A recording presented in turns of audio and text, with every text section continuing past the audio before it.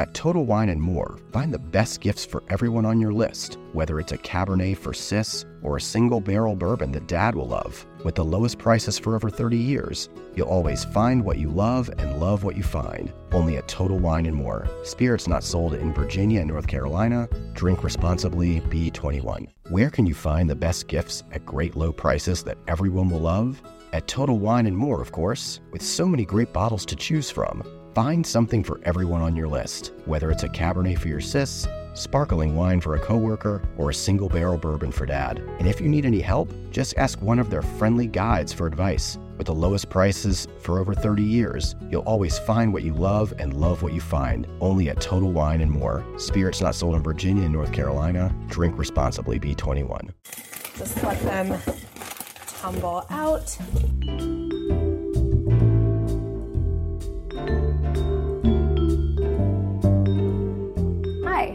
I'm Brenda Iyer, and welcome to my kitchen in Crown Heights, Brooklyn. Today, we'll be cooking Food 52er Gretchen at Backyard Notes, best pan-roasted potatoes. I'm going to walk you through the recipe, which is linked in the show notes and can be found on food52.com right alongside you. Feel free to pause as we're going or jump back if you just need a second. For this recipe, we'll need about a pound of Red Bliss or small waxy new potatoes, some olive oil, some salt, and that's it. You'll also need a large cast iron skillet or some sort of heavy bottomed skillet and a matching lid. If you don't have a matching lid, that's totally okay. You can just use a large baking sheet.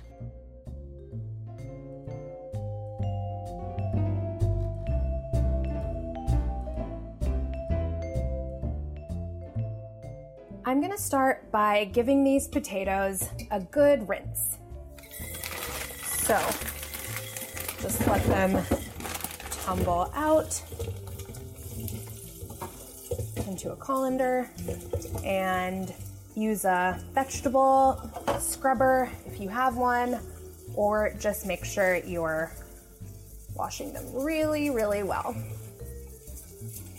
I absolutely love this recipe. It's especially wonderful while it, of course, doesn't use any sort of fancy ingredients. It's truly the definition of a few really choice ingredients and an interesting technique going a very long way. What you'll get from these potatoes is a perfectly crispy, golden, crunchy, almost French fry-like outside, and really creamy, velvety, almost mashed potato-like insides. It's truly the best of both worlds. All done. And we're gonna get ready to cut them. My potatoes are all scrubbed up and ready to go. Gretchen has us cut these in a very specific way, so listen up because it will actually make a big difference to do them this way. I am not usually one to follow specific chopping instructions. I am much more of a sort of fly by the seat of my pants type of cook. So I was initially skeptical, but like I said, you really want to not skip this step. It makes a huge difference. Cut them first in half. So you'll have 2 little potato halves. Then keep them face down on the cutting board and cut them in half once again and leave the halves together. So it looks like there's 2 potato halves on the cutting board, but they're actually in quarters. If the potatoes that you have are really tiny, then don't worry about cutting them in quarters, but you'll definitely need them to at least be in half. Today I have just these little yellow new potatoes. You do want to go with a slightly waxier type of potato that is less fluffy and less starchy. We're going for a potato that has a good amount of sugar in it, like these sort of waxier potatoes, because then they'll get super crisp and caramelized in our pan. Accidentally separated some, but they gotta stay together. Also, I don't know if you know, but this kind of creeped me out when I found out. Potatoes continue growing after they are picked. So that's why sometimes you find those little spikes or little roots, I guess, when you keep a potato for too long, which I'm definitely guilty of doing. The amazing thing is, if you put that potato root in water, you'll technically grow another potato plant. Like, you can also put them in soil and grow your own potatoes.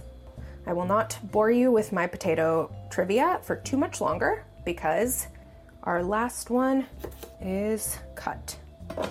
Hooray.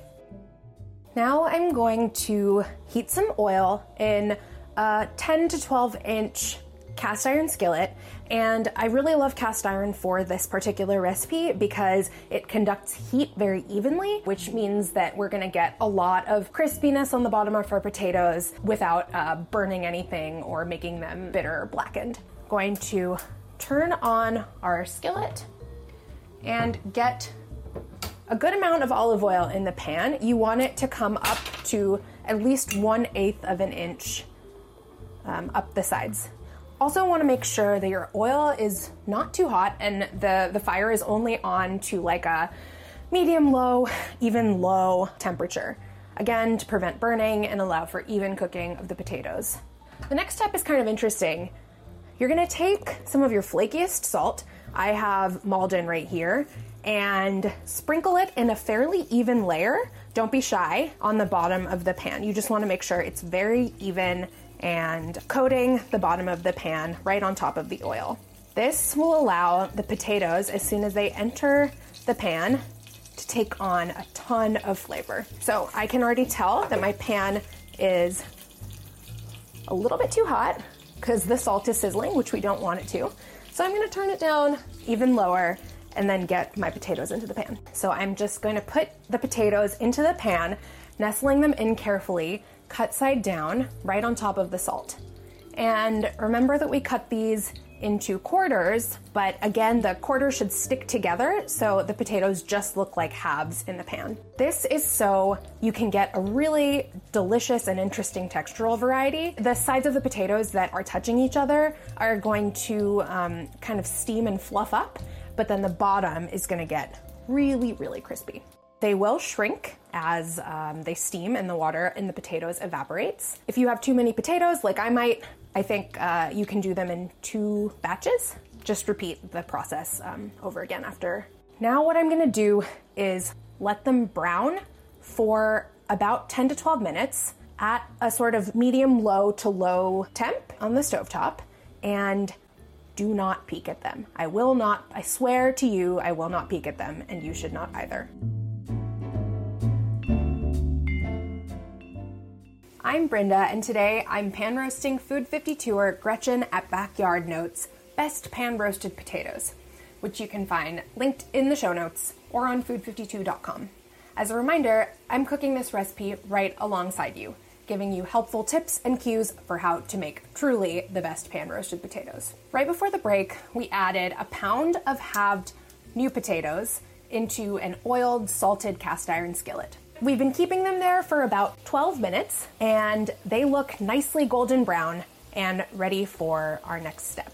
I am going to cover them and turning down the flame to about medium low to low, and I'm gonna let the potatoes hang out there for about 20 minutes or until a paring knife can easily slip through the potato without any resistance. The reason that we're covering these potatoes is so a bunch of steam kind of rises up as the potatoes are cooking and condenses back down on top of the potatoes. And that's what allows the bottoms to stay super, super crispy while the tops get very tender and creamy and fully cooked and seasoned through. Because remember, we put all of that salt on the bottom, so some of the salty water is, rising up to the top of the lid and then condensing back down. The 20 minutes here will seem like an eon. I'm gonna go water my plants and try not to think too much about potatoes. I'll meet you back here in about 20 minutes.